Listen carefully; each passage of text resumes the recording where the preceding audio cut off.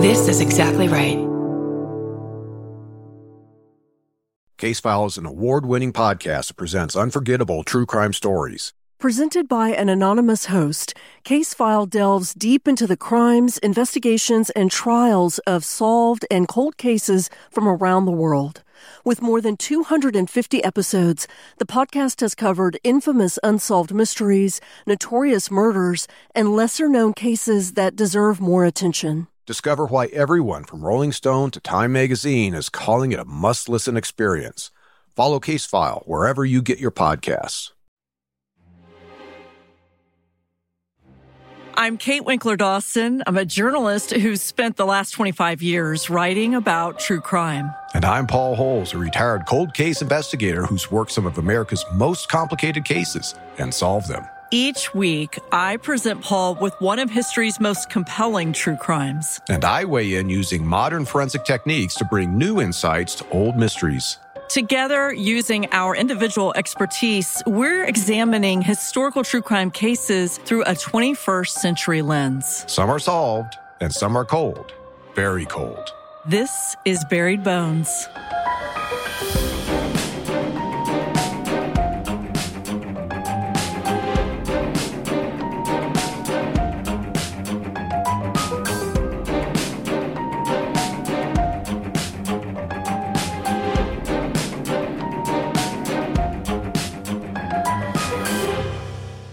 Hey, Kate, how's it going? It's going well. How about with you? I'm doing very well, thank you. We get asked, I think you and I both get asked about how our jobs influence our parenting style. And I know your kids are a little older than my kids are. And I think about that a lot, actually. What am I doing differently? My dad was an attorney, and anytime I talked about potentially doing something wrong or illegal, he was never concerned about the ethics. He was always concerned I was going to get caught. That was his thing. And he said, do not call me, call David Shepard, who's our family friend, who's a defense attorney, and get ready to provide your own bail. So I bet I know the answer to this, but are you an extra paranoid parent because of what your job is? Well, I think that's something fairly common with people who work in law enforcement. We see such a concentrated exposure of kind of the worst type of crimes that you could imagine as a parent, experiencing, such as child abduction or, kids sneaking out to meet somebody they met online.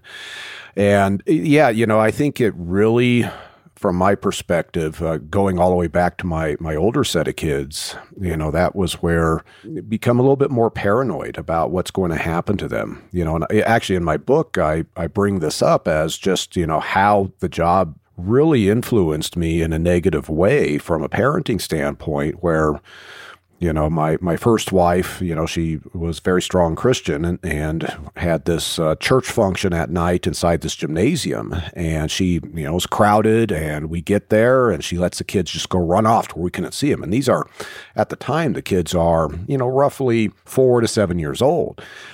And I was like, what are you doing? And, her response was, it's okay. They're all Christians here. And my response was, BTK was president of his church. Yeah. Right? And that's kind of that mentality that I've developed. I can even remember my youngest daughter getting, mad at something, and in a huff, she ran out of the house, and she was younger, and I was driving home, and my wife called me. So I'm in my work vehicle. It's an unmarked, Ford Taurus, but I had light bars in the windshield, so it was obvious cop car. Then I go and I see her, kind of moping around this park, and I just sit and I watch her for a period of time, see what she's doing. And then I get out, and I'm in at this point in time, I had, button down shirt on and a tie. I look very formal, had my gun on my hip, and I just gesture in the car. And there was no questions asked, so that is kind of the tough thing.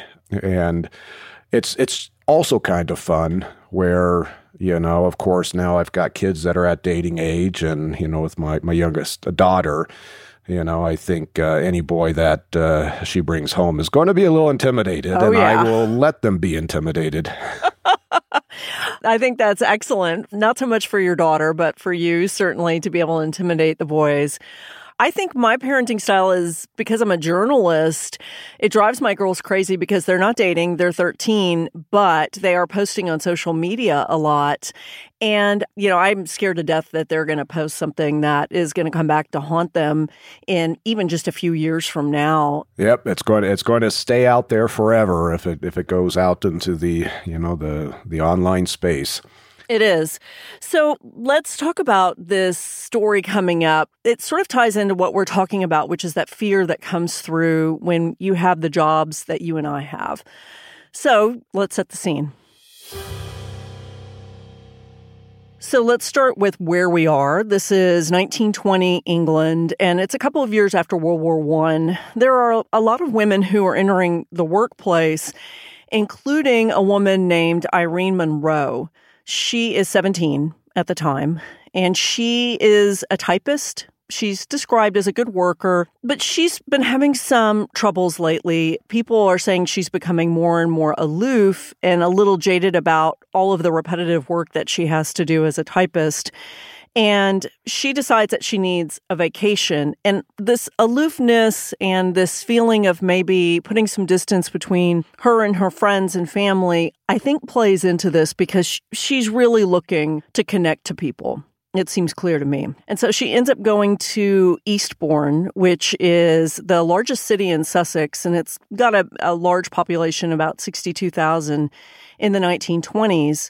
And she just says, I want to go on the beach, I want to read a book, and just have some time to myself. This is August 16th. It's the peak, as you can imagine, of summer holiday season. And she just sounds like a very whimsical traveler. She shows up to Eastbourne with no room reservations, even though we're in the height of summer. And she just says, I'm just going to kind of let fate take me where I go. She arrives to the seaside town, and now she's struggling to find a reasonably priced accommodation. She's walking around and she's checking in with boarding houses, and she finally sees a shorefront house who's run by a woman named Ada Winiat. Ada says, I have rooms available, but just not tonight. So she actually puts down a deposit. Irene puts down a little bit of a deposit and says, okay, well, I will come for the next 2 nights, but I'll find somewhere else to stay. And Ada says, well, I have a recommendation. There's a friend of mine owns a cottage. You can stay there for the night and then come back over here tomorrow. This sounds great to Irene. So Irene is wonderfully sending her friends postcards so we can keep up with her. And she sends a postcard to her best friend just after she arrived in Eastbourne. And she says, I'm lonely. I really wish I could make some friends here. I thought it was a great idea for me to go to the beach by myself, but maybe not so much. I'm going to do the best I can, and maybe I'll be able to make some new friends, for the few days that I'm going to be here. She said, I'm not in love with Eastbourne yet, but of course I haven't been here a day yet, and I really can't think about it. I just wish you were here. She had asked her friends to come with her on the seaside trip, and nobody could come. So she, is there by herself. So the next day, she's at this cottage. The next day, she goes to the beach and she reads. In the 1920s, it was very customary for women to wear modest clothing. She didn't even wear a swimsuit. She was wearing this bright green coat, which would become important later on. It's so bright and so green on the beach that it's very distinctive. So we are able to have a lot of people who have spotted her through various times when all this is happening. That afternoon, she leaves the beach. She goes to have lunch by herself. She goes shopping. There's a shop employee who says, can I help you? And she says, I'm looking for a gift for an uncle I have back home. And he points her to a gold pencil case. And she says, okay, well, this sounds great. Later on, we're going to find out that this is actually meant for her married boss, Mr. Maxwell. It is not meant for any kind of uncle. We don't know a lot of information yet about whether or not this is a platonic relationship or a romantic relationship, but she has decided, she wants to get this pencil case, which is also important. Here's where things get a little dicey for Irene. She leaves the shop, and it looks like she has bumped into 2 local men outside of a nearby pub. And by some accounts, the younger of the two men is seen at some point with his arm wrapped around Irene's waist. And people spot them all over town over the next day. They're visiting tourist sites, they're at scenic lookouts, and of course, it's because she's attractive and she's wearing this bright green jacket that people put all of this together later on. What's interesting is that she is writing her friends, over the next couple of days, and she never mentions any of these men. So as you know, Irene is going to end up dead. And these two men, it seems clear that they're going to be involved somehow. So if I'm going to now ask you, this seems like a really bad setup. You've got a young woman who's 17, who is, on her own, and she's in a town and seems to be sort of just wandering around. And then she encounters these two men, and one is seen with his arm around her waist. Part of this story really is how we put two and two together and who these people are and whether or not they're really guilty. But we do have these two strangers who she makes fast friends with. And I think that it is tempting to say, why would she do any of this? But we never blame the victim. And this is what is, so frustrating, is everybody should have the right to go and enjoy their lives. And this is where you have these offenders that take advantage of those situations. Irene has isolated herself. She's communicating via postcards, but as these men are getting to know her, they're probably recognizing, nobody's really keeping tabs on her. I'm assuming at some point, one or both of them end up taking advantage of her isolation. But it just shows that this type of behavior by these offenders was occurring in the 1920s, just as it is today. But I bet people weren't as aware of this occurring back then. I agree with you, and it would not have been particularly unusual for a woman of her age to go off on her own. I mean, a 17-year-old, though, just seems so incredibly young for me to be, going and essentially staying at hostels, it sounds like. But this was something that was not uncommon, and her parents were not alarmed, nor does it seem like they warned her to not do this. She is gaining independence. She has a job. She's not in school. She's a typist. And so she feels like she has every right to go and enjoy a holiday on her own.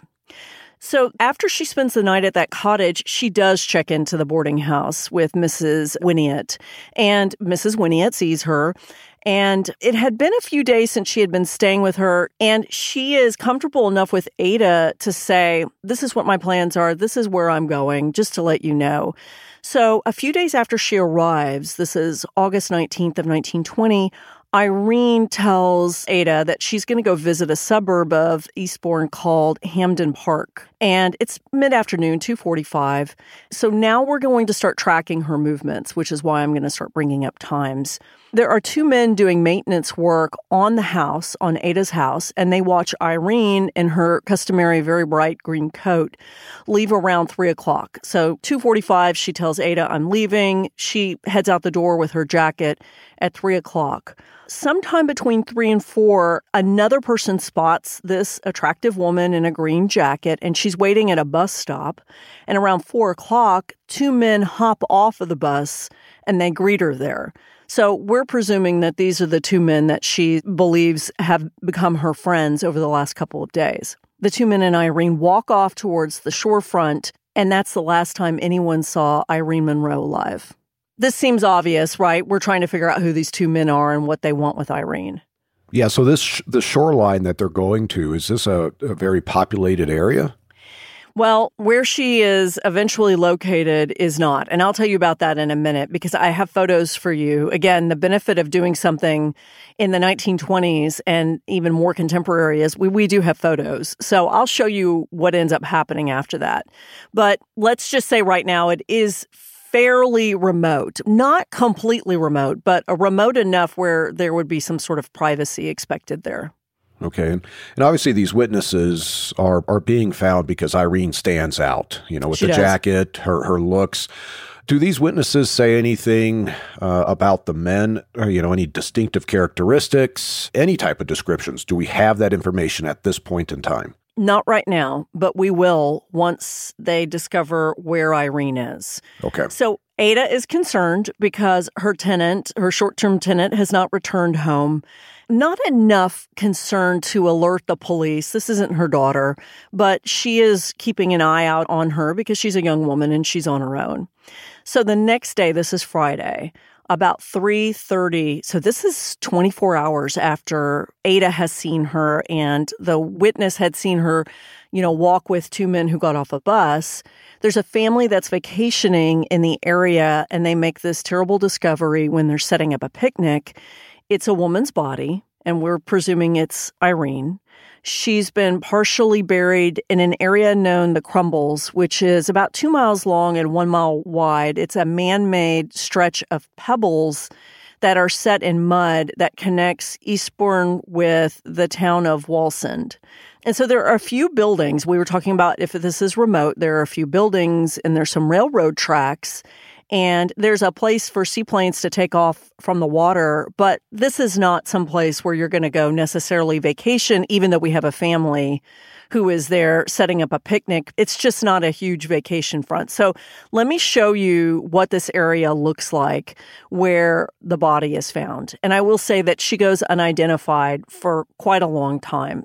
So this is the Crumbles Railway after they discover this body. Oh, wow. Why don't you tell listeners what you're looking at here, besides, a lot of men in hats and jackets and suits. Yeah, so this area crumbles. The prominent feature, of course, is this railroad track that is right in the middle of this sea of pebbles. There's absolutely really no brush, no trees. I can see to the horizon, buildings in the background, possibly.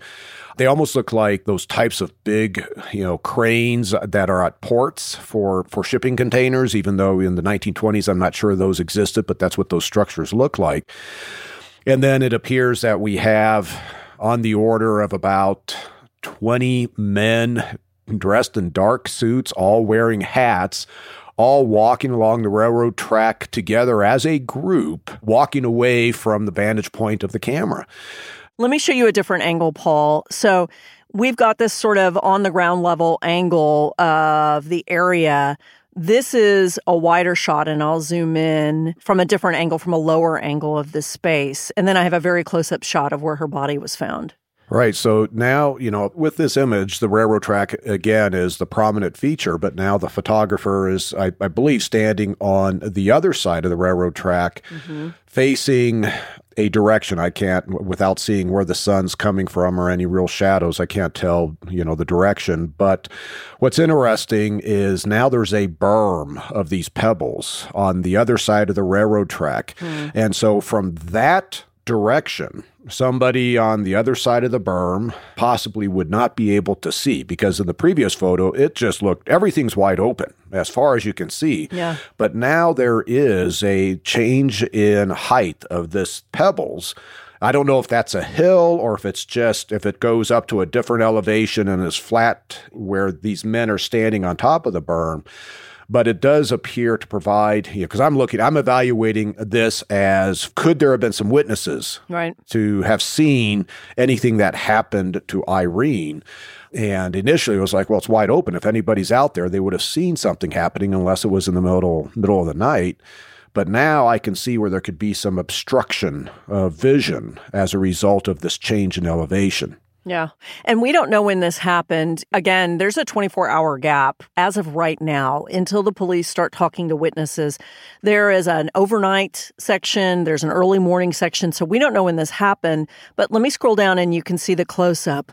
So we're going to hear later on that this was a 4-foot deep grave. I don't even know if you could call it a grave, a hole. And, they could see part of her body sticking out from it. And this is a intrepid cop, I'm assuming, down there trying to demonstrate where and what position her body was found. And I can tell you a little bit more about the position of her body. I just wanted you to see, the remoteness. I mean, this is incredible. You're right. It looks like it's the railroad track, and that's pretty much it, with the exception of whatever we see in the distance. You said something that really surprises me. You said that this grave that she was buried in was 4 feet deep. Yeah. Does it look like that? I wonder if they're counting what did you call it, a berm? I wonder if they're counting the berm as part of the grave, maybe. Because at least where the man who I'm assuming he's laying down on top of the pebbles to replicate, where Irene's body is found, it must be because graves typically, unless somebody is very well equipped with equipment to dig deep graves in soil, to dig a grave in these pebbles that are 4 feet deep, and you imagine these pebbles, you pull them out of a hole, they're going to want to slide back down into the hole. This is not a quick and easy process. So my sense is that she probably was more covered with the pebbles to possibly obscure her, but that's why she was close enough to the surface where parts of her body were able to be observed. Right, and this is man-made, so there's a layer of mud underneath these pebbles. When the pebbles stop, there's mud. So, right, it seems like two really impossible things to be able to dig through to really cover up somebody's body well. So let me tell you about what the position her body was in and all of that. So the family who was picnicking, for God knows what reason, I have no idea why they would picnic here. It doesn't seem like a great place to picnic, but thank goodness they did because they were the ones who discovered her body. They discover her after seeing one foot exposed, sticking out from underneath the pebbles from the ground, and they call the police, who, as we have just discussed, arrive in droves to the scene, and they find a woman lying on her left side, wearing a bright green coat and covered with the gravel. To them, this seems like a hasty burial, and we've already talked about maybe they didn't intend for it to be hasty, but you have no choice with all of this, pebbles and gravel and mud underneath and all of that. So she's lying on her side, and it just sounds like at some point it was just a dump and cover as best we can sort of situation. There's a large amount of blood that's lost and then is soaked deep into the rocks and underneath the pebbles that are under her body. There are loose teeth found nearby. Aside from missing a shoe on her right leg, her dress is pushed upwards, but she's fully dressed, so she's not missing panties. We know that doesn't mean anything, but they seem to think that this was not a sexual assault. The woman's face is severely battered and bruised. And a couple of feet from the body, there's a large stone that's stained with blood. And the police think that this was what the murder weapon was. She had some extensive brain injuries, which they believe led to her death, a broken jaw, and then, of course, missing teeth. She is unrecognizable, but honestly, even if she were, nobody in this town, with the exception of Ada, would be able to identify what her real name is at all. Sure. And they were at such a disadvantage in terms of databases to be able to identify Irene, either through fingerprints or, even if there had been teletype service where, now somebody reports her missing several days later. I imagine you're not getting a lot of information over to this jurisdiction out there where her body was found. Right. And so the police are stymied and they start with her body and trying to figure out when this even happened. So they transport her body from the scene to a mortuary where a physician examines her. He says, based on the rigor, that she died between 12 and 24 hours earlier, which would tally with what we know, which is the last time anybody that we know as of right now saw her was 24 hours before. He said, based on the temperature of her body, it was cold to the touch, but we also know that liver temperature tests were, I don't believe, developed until a little bit later. I know during Heinrich's time in the 30s and 40s, they were using liver temperature. But right now, I think it was just, let's touch her and see how cold she was. But does that sound right to you? Well, it's an important feature that pathologists will pay attention to. Now rigor, this is where at death the muscles tighten up, and it initially starts in the peripheral, the smaller muscles like in the hands, and then ultimately takes the larger muscles in the whole body. And then it reverses itself over time as the muscle tissues start to break down. The presence of rigor generally does indicate that the person has died within a relatively short period of time of the body being observed, right? Whoever's making the observation of the rigor, whether it be out at the crime scene or in the morgue, you have to factor in that time difference. But also, that's where it's important that at least he is observing rigor. That tells me, yes, that is consistent with the witness statements saying that she was seen with two men the day before, the afternoon before. Now, rigor is just like anything with the death process, is going to be how long it lasts, how fast it develops, how fast it goes away, is all going to be dependent upon the environmental conditions. So, this is summertime in August, so I'm imagining at least it's warmer in the afternoon, but then overnight, I imagine this location probably gets fairly cool. Her body, in essence, is refrigerated, and that's where now her body temperature is also a variable that's impacted by environmental conditions. So all of these observations are important, but the best that you can do is give a very broad window, like this pathologist or this mortician did, 12 to 24 hours. That's probably as narrow of a window that this individual could provide as an opinion. Well, once they establish when they think she died, and remember, we don't have an ID, so this seems pretty accurate for us. They don't know who this woman is, and they don't know that the last time her landlady saw her was 24 hours ago. They start examining the body much more closely, and they discover that she has some small wounds, which the media sometimes describes as puncture wounds, near her temple and near her lip. So at first they think it's a knife, but now they think it is a stick-like object. And this comes into play later on. So we can either think of this as some sort of torture, or she is being hit by something pointy, at least at some point. And I know that both of these pieces of evidence, if either of these things happened, it would be important when we're profiling the person who might have done this. So, there's several things. Of course, there could have been another weapon used that is in a shape that could produce these wounds. Now, when they're saying it looks like the pointed end of a stick, that would kind of tell me, okay, these wounds must have an irregular type shape to them versus, let's say she is getting these punctate wounds or stab wounds from an ice pick type weapon. Or do we have an offender that is maybe wearing jewelry, has, rings on, and these rings could potentially produce these types of injuries. Right now, it's important that, okay, we have injuries consistent with this rock that's present at the scene, but then there's something else that is possibly impacting her temple and her lips. Is this an indication of two offenders who are using two different weapons on her, or one offender that opts to use two different weapons consecutively or in sequence? And they don't know yet. They're still gathering information on her body. They do notice that there are scratches on one of her thighs, on the inner thigh. Again, this could be a lot of different things when they say scratches. It could have been something that she had gotten previously. It could be during attempted sexual assault. It could have been because she was killed just a few feet away and dragged and deposited, in this grave. And maybe she got scratches that way from a stick on the ground. I don't know if this really tells us anything, but there is damage to her body other than the blunt force trauma that happened to her head.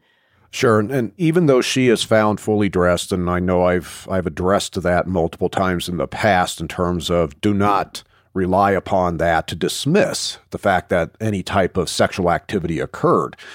But we also don't know what kind of time window the offenders spent with Irene leading up to this. It is possible that there had been a sexual assault prior at a different location or even in this location, and she was allowed to redress, and then she's killed. That happens, and that happens more frequently than what people realize.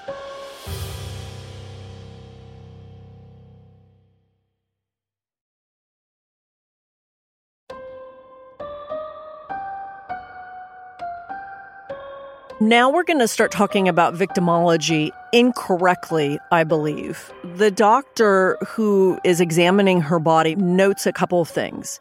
He says, number one, that this unidentified woman was not a virgin. I'm assuming he's looking at the hymen, right? And saying it's broken. We also know that's bullshit, right? Can we talk a little bit about that? Well, to a point. Obviously, the hymen is something that is like a membrane that in younger girls is present and was often used incorrectly to determine whether or not there had been sexual activity by that woman if it had been torn or broken. The best I think that the hymen provides is that if it's recently damaged and actively bleeding, then that demonstrates penetration had occurred recently. Mm-hmm. However, the absence of the hymen or a hymen that has been opened at some prior point has been disproven to determine whether or not there had been any type of sexual activity or penetration. We know that structure can change as a girl and woman matures. And I still hear that myth. And so I think it's important, much like there's no way sexual assault happened in this case because of X, Y, and Z, that it's important for us to talk about that. And I know that I repeat that caveat over and over again. They say it's not a sexual assault, but we know differently. And I'm just going to keep saying it because I think it's important. That's good. And I'm sure there's some medical professionals that can go into much greater detail than I can. I know what I know just enough to be able to understand how I can utilize that medical aspect to assess what is going on in a case. But there are people out there that have high levels of expertise in assessing women's anatomy related to sexual assault. So we are moving from inaccurate victimology to just plain stupid, as far as I'm concerned, and sexist. So Irene had apparently had her pubic hair shaved off. And we can talk about how maybe she wasn't the one who did that. We don't know what happened during this assault. But let's assume that Irene was the one who made this decision. This would have been unusual in the 1920s.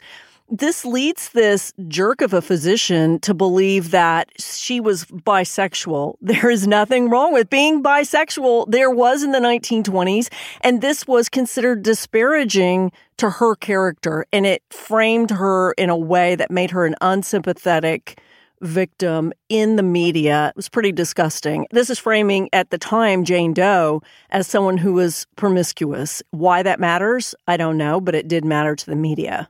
Obviously, from a social standpoint, it's very disturbing that they would have painted her in a negative light because of this. Now, from my perspective, in assessing the case, I want to know, was there evidence that her pubic hair had been shaved recently, like within the last 12 hours, as if the offenders did that? That's very significant. And if they had done that, then I would expect some evidence of shaved pubic hairs to be present on her clothing, etc. So, because that's showing a level of intent, motivation, etc., by the offenders.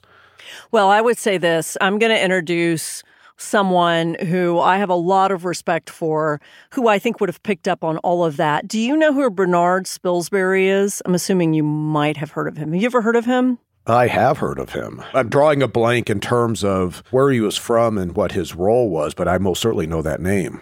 So he was a forensic pathologist in England, and I have his biography. It's wonderful. A buddy of mine gave it to me, and he solved so many cases. He was this legendary forensic pathologist, and they bring him in because I'm assuming a young white woman found in a remote area in the middle of tourist season on a very popular, kind of well-to-do area of England was alarming to the local community, and so they bring in Bernard Spilsbury, which was a really big deal.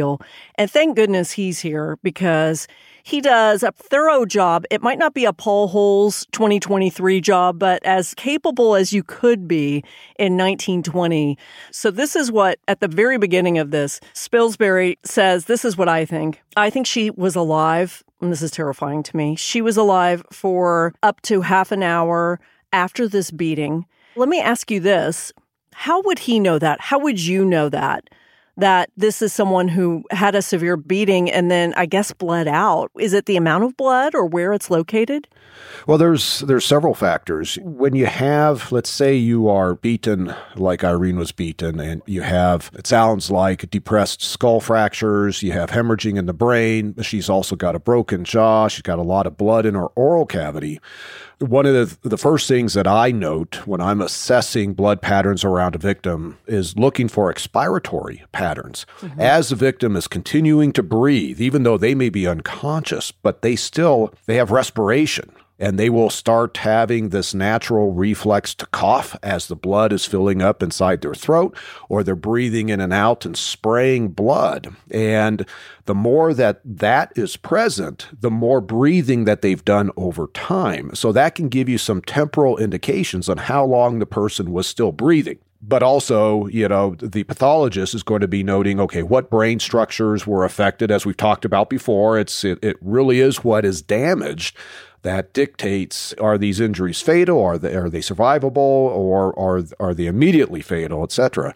And so he's probably assessing her injuries are not immediately fatal. He's noting the amount of blood that probably pooled underneath her, and that takes time as the heart continues to beat and you have these open wounds. If the heart stops beating and you don't have gravity causing blood to flow out of the body, now, there's not going to be as much blood at the scene. It's still going to pool to a point, but the longer the person's heart is beating with open wounds, the more blood that comes out. In addition to what I've talked about with any type of respiratory indicators coming out of this oral cavity of hers or mouth that has been filled up with blood due to the direct injuries and possibly hemorrhaging within the skull itself.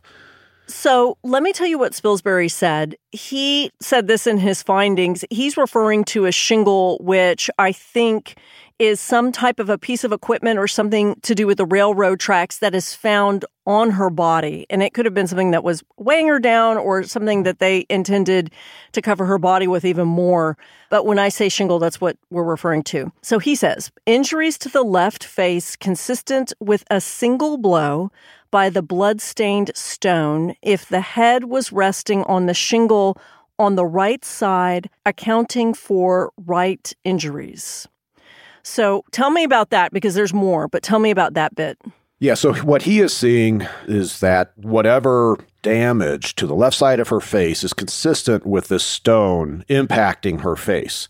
Now, he's indicating that if she's laying on her, let's say her head is laying on its right side, pressed up against this shingle, which almost sounds like it could be like a railroad tie, something that is a solid object. When the force of the blow by the stone impacts her on the left side, her right head is also against this hard object, and that force ends up basically causing injuries to her right side. This is contra coup type of injuries. It's like when you get a blow in a concussion type of situation where you might be hit on one side of your head, but the other side of the brain ends up getting hit because that force transfers. That's what it sounds like he's describing as she gets hit with the stone on the left side. And as a result of her right side at that moment also being against this hard shingle object, it's getting some injuries like lacerations or bruisings or other types of abrasions going on. So this is not necessarily she's being hit on both sides of her head. There's another impact happening that is not caused by the killer, but something on the ground or something in the grave. Is that right? That's what I'm taking away from that. And it dawns on me because earlier described that on her right temple and right lip that she had these punctate type of injuries. I mean, if this shingle thing is like a railroad tie, which, you've got wood that's irregular, it's possible. I wonder if these punctate type injuries was a feature that's on the shingle. It could be. And now he wants to talk about the amount of blood loss, because that's where, as you said, that's where we come across how slowly she died. And I'm going to say this word totally wrong, and you can correct me. From the amount of blood extravasated? Does that sound right?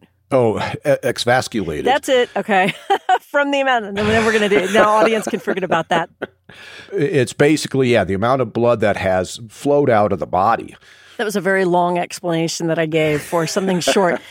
So he says it's a slow rate of bleeding and shock based on the amount of blood. He thinks she survived for a short time after, might have been a half an hour, but she would be deeply unconscious of this the whole time, right, once she was hit. He thinks the death might have been accelerated by the weight of this railroad tie type thing, this shingle on her body, compressing her chest. So something on her body. And then the death may have been due to combined effects of shock and the loss of blood and asphyxia. Does that all sound right to you?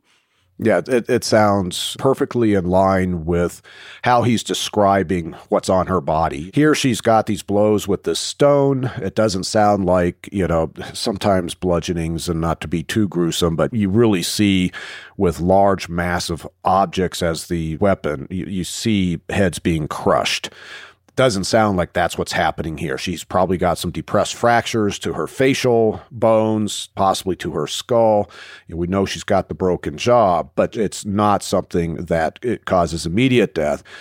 But this shingle, it's got to be a railroad tie, must have heft to it, and the offenders, after she's laying there and has been beaten, they've placed this heavier object on top of her. It sounds like on top of her torso, her upper body, and it must have enough weight where the pathologist, Bernard Spilsbury, is saying, yeah, this would probably restrict her breathing, and that's where the asphyxia comes in. So as she's laying there, unconscious with obvious brain damage and is bleeding out, her body is also being prevented from breathing normally due to the weight on her chest.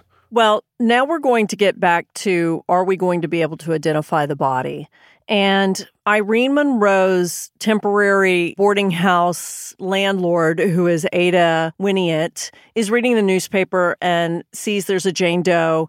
And because she's been concerned about Irene, she's expecting there to be a big problem here because she hasn't seen Irene for a few days. She alerts the police. The police come down and say, can you identify the body? And one of the saddest things is she couldn't, because her face was so badly beaten, she couldn't positively identify her except for that green jacket.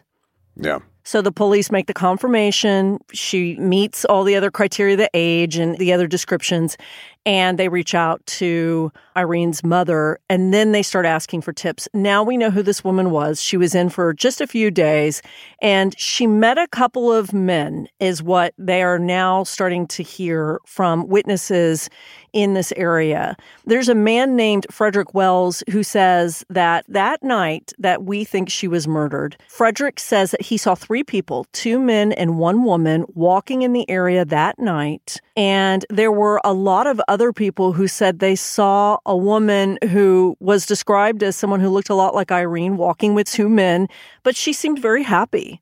She was not in distress. They were not dragging her around. She wasn't drunk that we know of. She just seemed to have made 2 new friends. And this was a commitment. I mean, they had been hanging out for several days together. So then I try to think, okay, let's, Paul, remove the sexual assault aspect. I know that statistically that's what would have happened, but let's just assume that there is no sexual assault. What are the other scenarios that could happen? Could it be robbery or just an argument? This seems like one big blow with a rock and not maybe premeditated. Well, I think all motives are on the table. It strikes me that she had purchased that, a pencil container? Yeah. I don't know if that was a very expensive item or if it looked like a very expensive item. There's nothing that you've told me about her personal possessions. Did she have a purse? Would she have had cash inside that purse? Of course, if any of that is missing, then you see that there is a financial motive that's going on. Most certainly, there could have been just some sort of interpersonal argument that could have resulted in violence.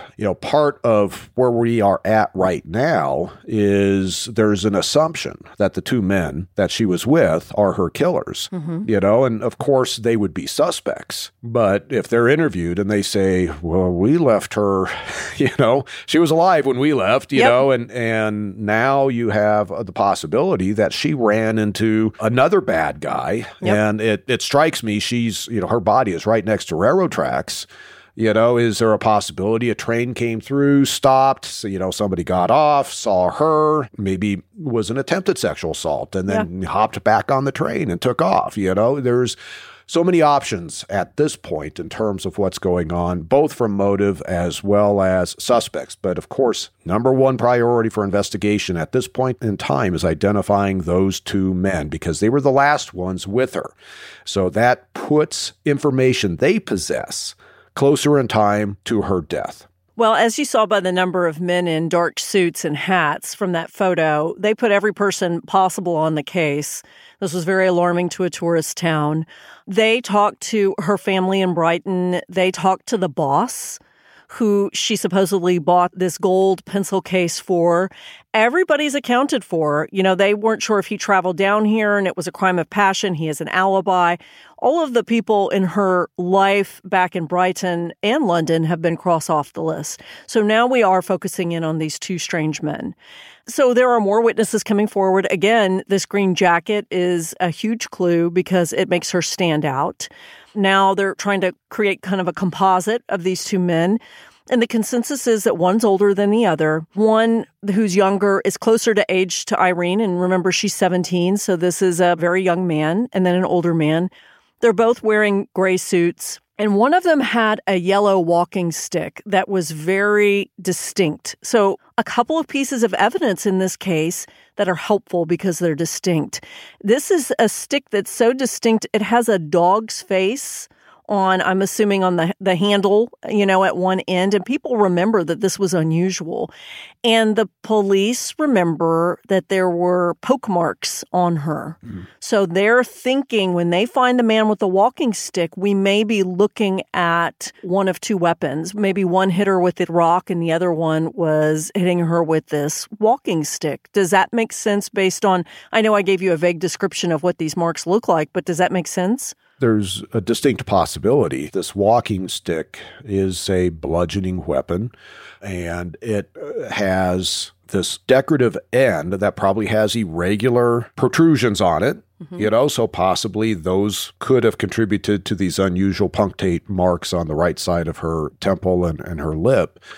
But then you also have to consider that the shaft of this weapon, the walking end, the bottom of this thing, as also possibly being used. And so it's critical to get this walking stick and evaluate it. First, it's going to be the obvious. Is there blood? Is there hair to indicate that it had been used? And if not, is there any aspect about it that is consistent and unique to be able to match up with these, what sound like unusually shaped injuries on her temple? Well, once the police hear about this walking stick, they become immediately even more alarmed and want to find out who these two men are. So Frederick Wells, who is the man who had initially said, listen, I've seen these two guys with this woman in the green jacket, he reaches out to the police and says, can I meet again with a detective just to sort of go over things? I'm really concerned about finding the killer of this woman. So a detective meets Frederick Wells in the town, and they're standing there talking. And as they're talking, Frederick Wells kind of swings around, and he sees a man walking with numerous women, several women, and he says, that's the guy. Oh. That's one of them that I saw. And we now have to identify one of the men who was Jack Field, and then we find out quickly that there's another man named William Gray, and they fit the description. So this is dumb luck. I know that this is part of police work, but sometimes you just get lucky. And this was 62,000 people in this area at the time. So this is not a tiny little town where you're just going to run across someone. This was luck that Frederick Wells said, oh boy, that's one of the guys that I saw. Yeah, and I kind of wonder, even though it's a town of 62,000, is this witness and are these two men, everybody has anchor points where they spend, blocks of their time during the day. And maybe their anchor points every day are in the same spot. What's interesting is their background. So these two men tally with the descriptions of what we've heard. Jack Field is 19 years old, and he had served in the Royal Navy during World War I. He had tried to desert multiple times. He was currently unemployed, and he lived with the other man, William Gray, who was the older man, 28 years old. He was born in South Africa. He also served in the war. He was also unemployed. William Gray, the older man, was married, but both men loved picking up vacationing women, and sometimes they both robbed tourists.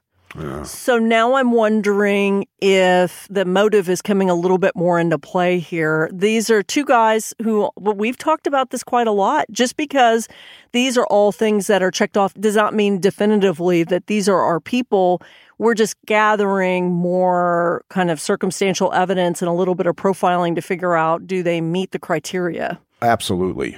As soon as you were describing their MO of, picking up, women that are on vacation and then ultimately robbing them, the movie Taken came, into my head, right? I never saw that. Oh no, that's a great movie. I have a particular set of skills. But, here you have, in essence, con men, and they're probably decent looking. So these women, are attracted to them. They're charming enough to where their guards are let down. And then in order to rob them, they're not robbing them in the middle of the street with all these people around. They come up with some sort of ruse that the woman is comfortable enough with in order to isolate them, in order to physically take whatever these women have that they want. I don't normally show you photos of the people. I mean, every once in a while I will. I just don't think it's applicable how beautiful she is or how handsome. I am going to show you, though, a photo of the two men because they are handsome. And I could see if you are a young woman who's a tourist and you're kind of hanging out in a small town, how you could just say, oh, William and Jack are pretty good looking and they look smart in their suits and handsome. And I could see how they could be grifters. Of course, I'm imagining this photo is taken after arrest, during court. So they're probably, putting on their best presentation. But they look like they take care of themselves. Their hair is groomed. They've got nice clothes on. I could see where somebody like Irene would probably feel fairly comfortable with these two men. Okay, so when the police interview William and Jack, they have conflicting stories. It seems like they're trying to line up an alibi with each other, but they're both forgetting things. One says, oh, I don't know anything about a pub. And the other one says, I don't remember anything about a bus. So it's conflicting. The police are suspicious. They call in witnesses. No one can pick these guys out of a lineup. No. We know now that witness identification can be inherently unreliable, but I don't think they believed that in the 1920s when a man's handshake was good enough. I think they believed what people said. Yeah, and back then, most certainly, these eyewitnesses, if they positively identified somebody, and it would be done in a way that would be very biased and prejudicial against the person who is being selected, law enforcement would put a lot of weight, as well as prosecution would put a lot of weight on that eyewitness identification. And as you mentioned, we know that is not as reliable as what it used to be thought.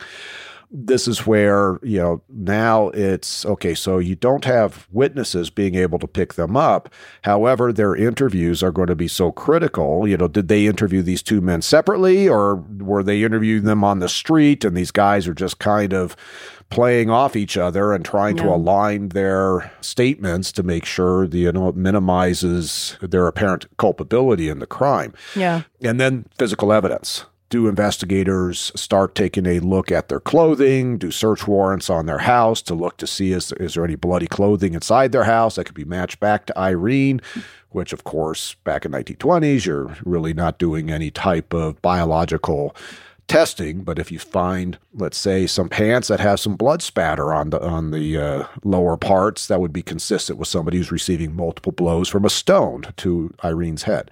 They have none of that. What they have is this. They go to the house where these two guys live. They find gray suits. They find a yellow walking stick with a decorative dog's head on one end, which witnesses say they saw these two men with her.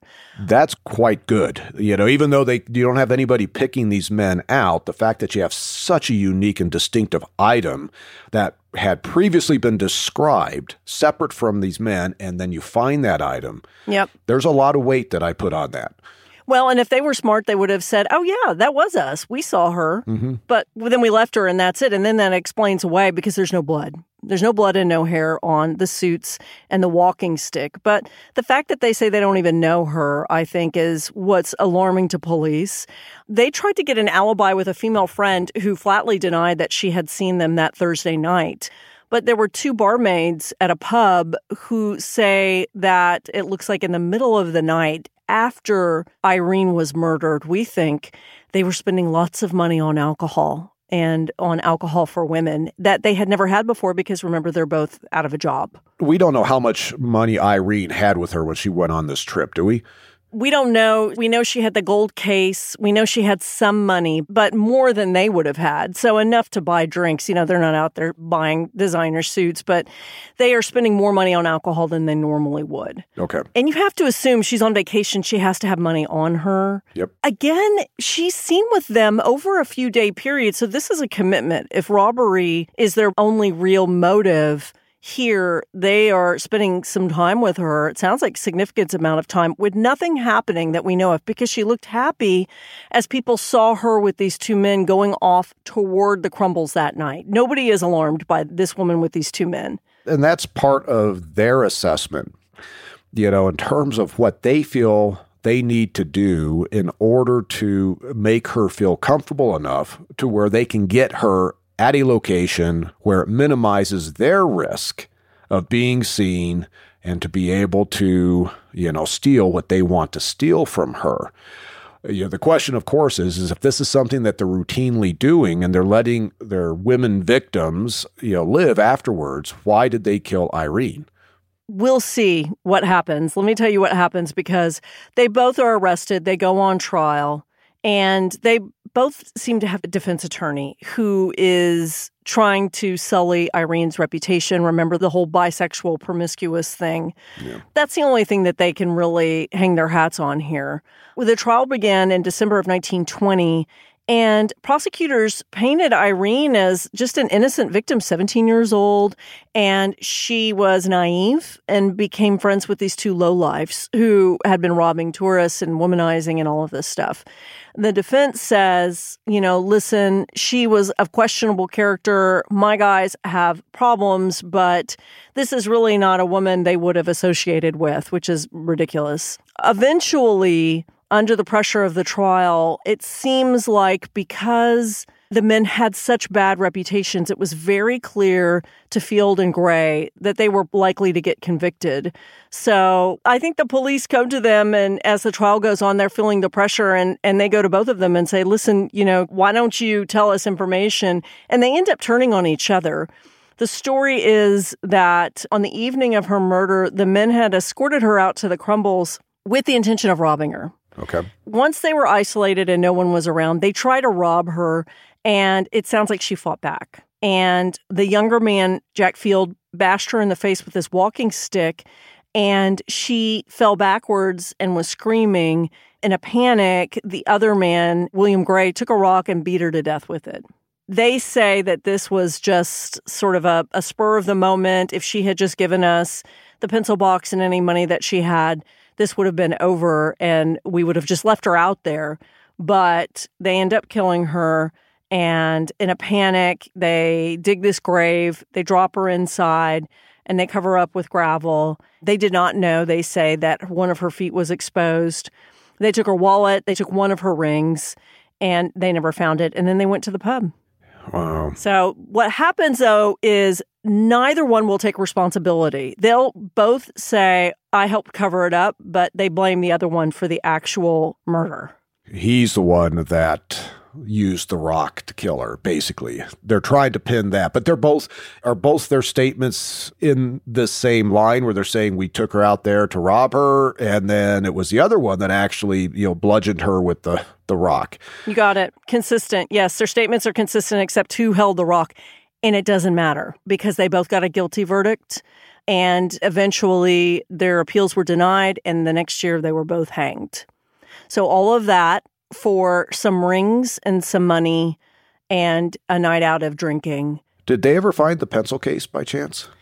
It looks like they sold it, is what my understanding is, that they eventually sold it, but that she had enough money for them to hit the pub after that. And not the ring, though. They never found one of her rings that they stole. Yeah, because that's, I'm thinking about this case during this era, and in terms of physical evidence, if law enforcement was able to recover any of the stolen property, that, of course, is hugely significant. Even if you don't have the confession, you've got, they possess items that they could place back on Irene prior to her homicide. Mm-hmm. Their confession sounds like it is spot on in terms of what happened to Irene out there by the railroad tracks. This is where evaluating the details of a confession, you want to assess it relative to what the evidence, what the pathologist is saying, what the crime scene investigation is showing.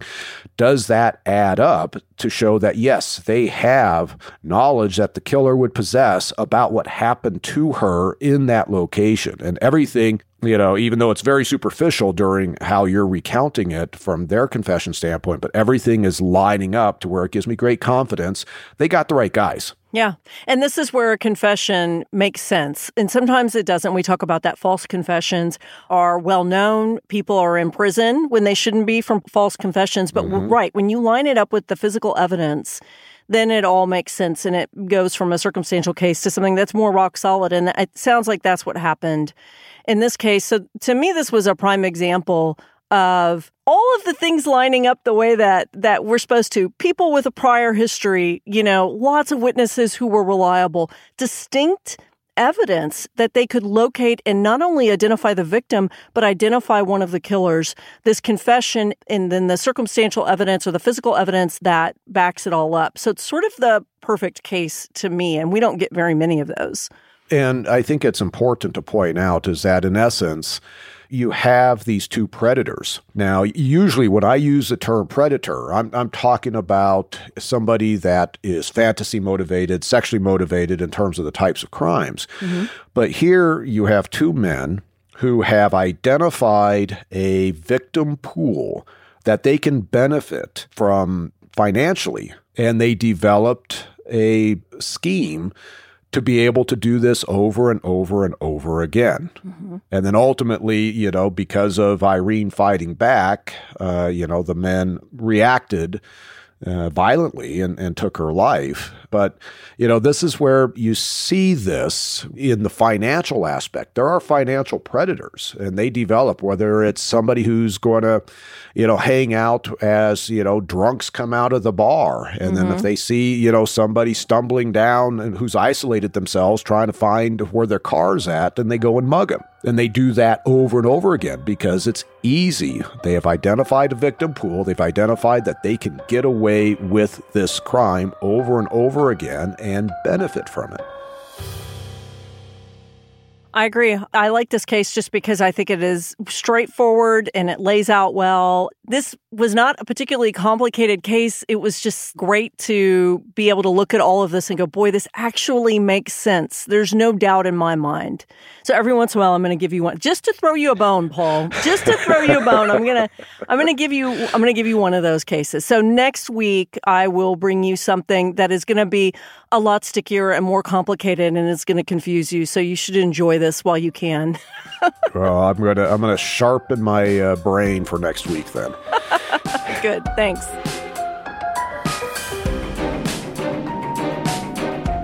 This has been an Exactly Right production. For our sources and show notes, go to exactlyrightmedia.com/buriedbonessources. Our senior producer is Alexis Amorosi. Research by Marin McClashen and Kate Winkler-Dawson. Our mixing engineer is Liana Squilacci. Our theme song is by Tom Breifogel. Our artwork is by Vanessa Lilac. Executive produced by Karen Kilgariff, Georgia Hardstark, and Danielle Kramer. You can follow Buried Bones on Instagram and Facebook at Buried Bones Pod.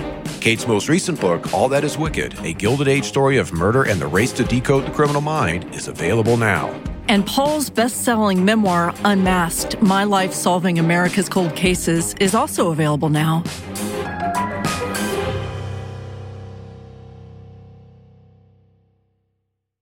Follow Buried Bones on Apple Podcasts, Spotify, or wherever you like to listen so you don't miss an episode. If you like what you hear, rate and review the show. Visit exactlyrightstore.com to purchase Buried Bones merch.